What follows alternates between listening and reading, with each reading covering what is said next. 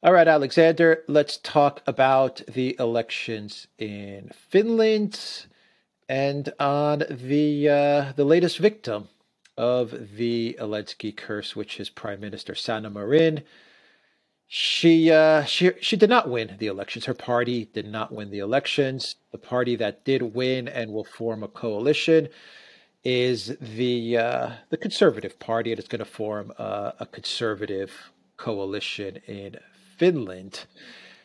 So it looks like we have another WEF, Collective West leader who has now been taken out by the Zelensky curse. Not that the new government in Finland, from what I understand, will be any different from a foreign policy perspective. From what I understand, it's very pro NATO, pro Ukraine, anti Russian. So I don't expect foreign policy changes.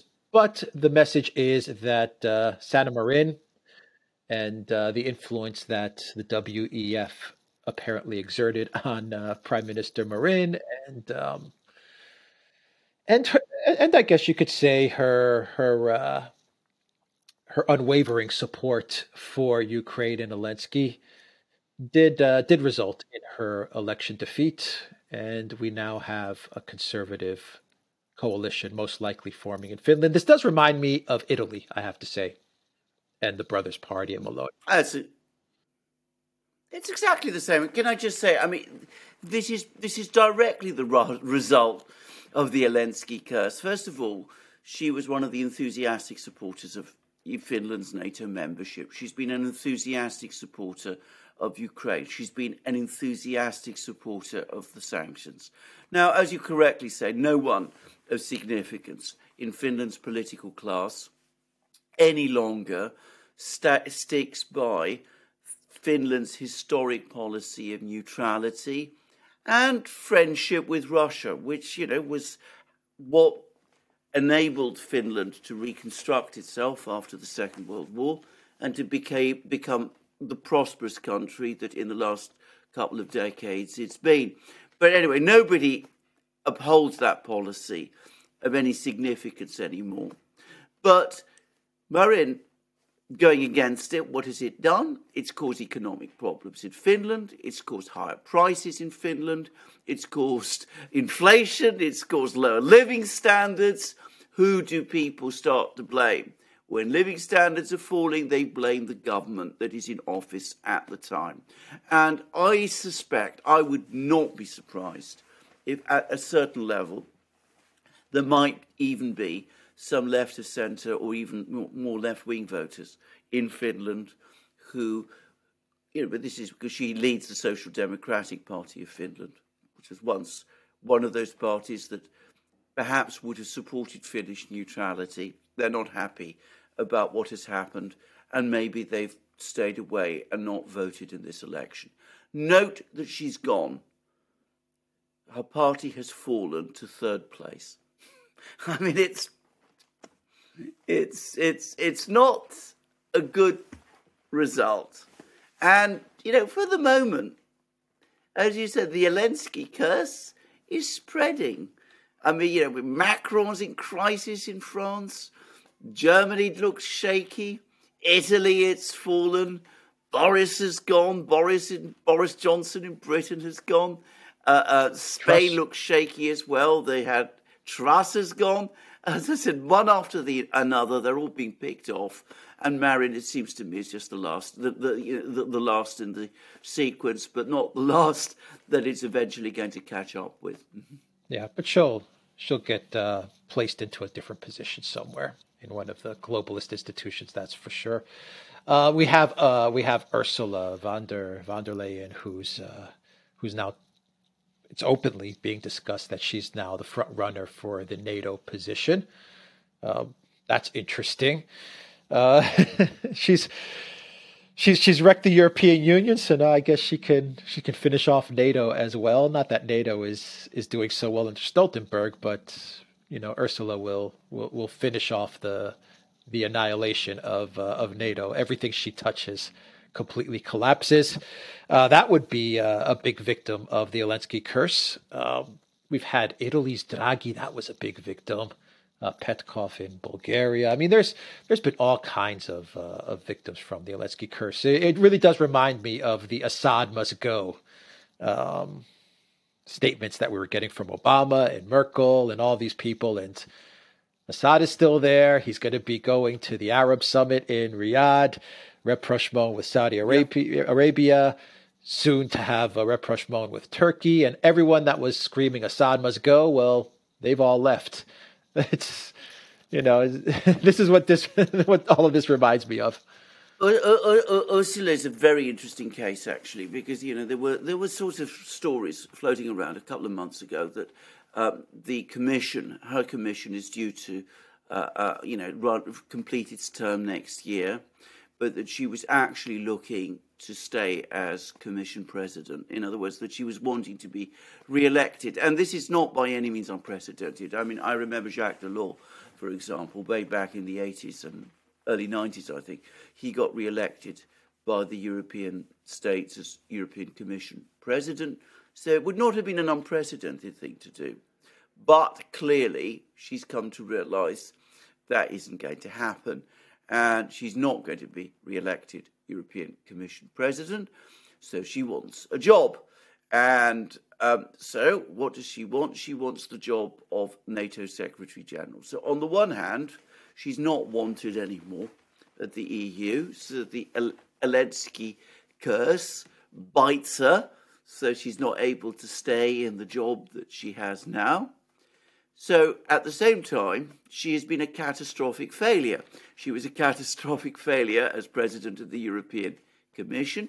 European living standards are falling faster than they have ever done, apparently, in the entire existence of the Union and the European community. So she's been a disaster there. She was a disaster as German defense minister. That's almost universally acknowledged. So what do you do when you have somebody who has failed completely? Well, it's very simple. If you're part of the globalist system, you promote them. You give them another job. You put them even higher up. That's how you rise nowadays. You fail. She failed as defense minister. So you put her in charge of NATO. She failed as, at the European Commission in Brussels. So you give her an even more important position in Brussels. As I said, failure is the passport to success, or so it seems. I mean, the other person, by the way, who apparently is been in kind of a way bitten by the Zelensky curse is Chrystia Freeland of Canada. Because if you remember, she was the front runner for a while. But it now seems that the US, for some reason, has turned against her and doesn't want her. Yeah. Boris wanted that job as well. I mean, he wants that job of NATO. He still does. Yeah. But he's not going to get it either. I mean, and he's. By the way, just to say, he failed disastrously in a recent parliamentary inquiry sitting that took place. Yeah. Okay. So Boris is out. Chrystia Freeland, who she would have been a nice fit for a NATO Secretary General, given what we know about Chrystia Freeland. It looks like she's lost favor with the powers that be. So it does really come down to Ursula.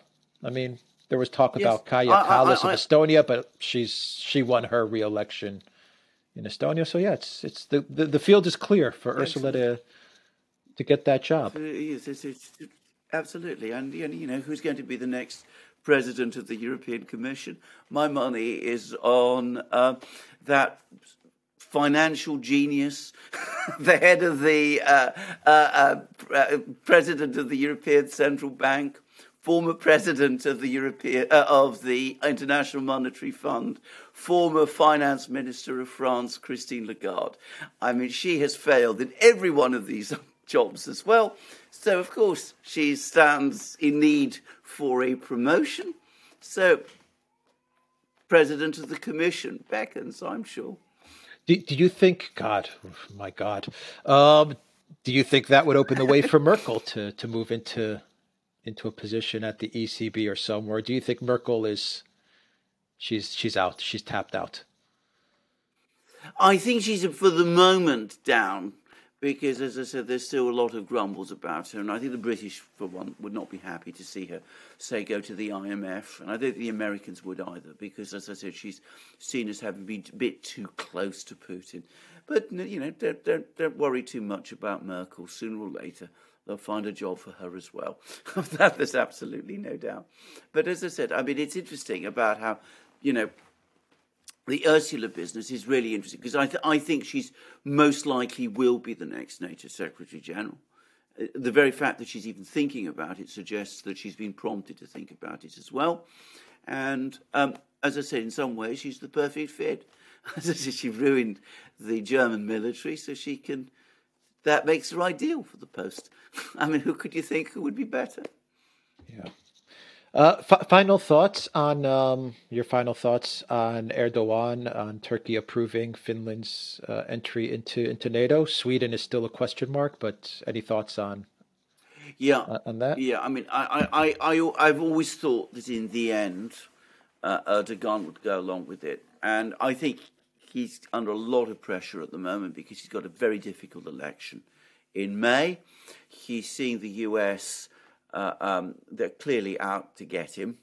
The US ambassador has just had a meeting with Turkish opposition leaders. So he wants, to the extent that he can, to try and hold things together, to give the appearance that, yes, he's still a loyal NATO ally. So he went along with the Finland decision. I always thought he would in the end. Yeah. He hasn't gone along with the Sweden decision yet. No, he hasn't gone along with the Sweden, but I think in Turkey perhaps that plays quite well in some ways because Sweden is I think a more unpopular country in Turkey than Finland is, so that he will continue to play with through the election, but by letting Finland in, he's able to come out and say, well, look, it's not that I'm against countries joining NATO. I'm not disloyal to NATO. It's just that Sweden has crossed too many of our red lines, and that's why we have to say no for the time being. Yeah.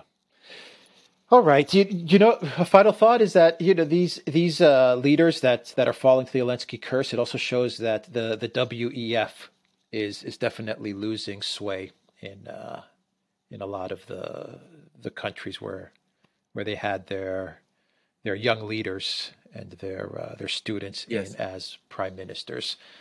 Even though you are getting prime ministers who are still very hawkish, are still warmongers, are still aligning with much of the foreign policy initiatives of the WEF, but they're not part of that WEF young leaders group. So you are seeing this class of young leaders be escorted out. Once again, not that it's changing the foreign policy trajectory of Europe, but I guess it's a small step in the right direction. Maybe it is a small. Yeah, I mean, they are such a completely unconvincing group of people to lead countries. I think they're just too unconvincing at the end of the day. I mean, Marin, for me, I gather she's still popular in Finland with lots of people in Finland. But, I think popular in a kind of way. I don't think many people in Finland felt that she was really the right person to be Prime Minister of Finland. They may have liked her. I'm not sure why, but, maybe she's got qualities that are invisible to me.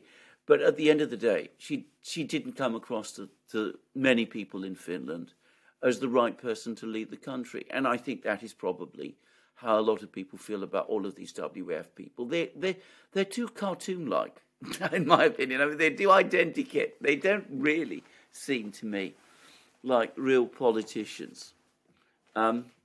Because, of course, they're not real politicians. They're just place people.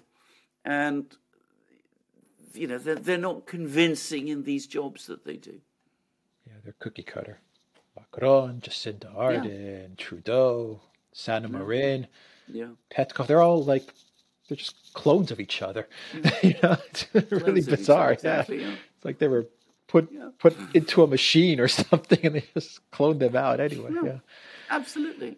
Okay. We'll leave it there. The Duran.locals.com. We are on Rockfin, Rumble, Odyssey, BitChute, and Telegram. And go to the Duran shop, 10% off. Use the code. Good day. Take care.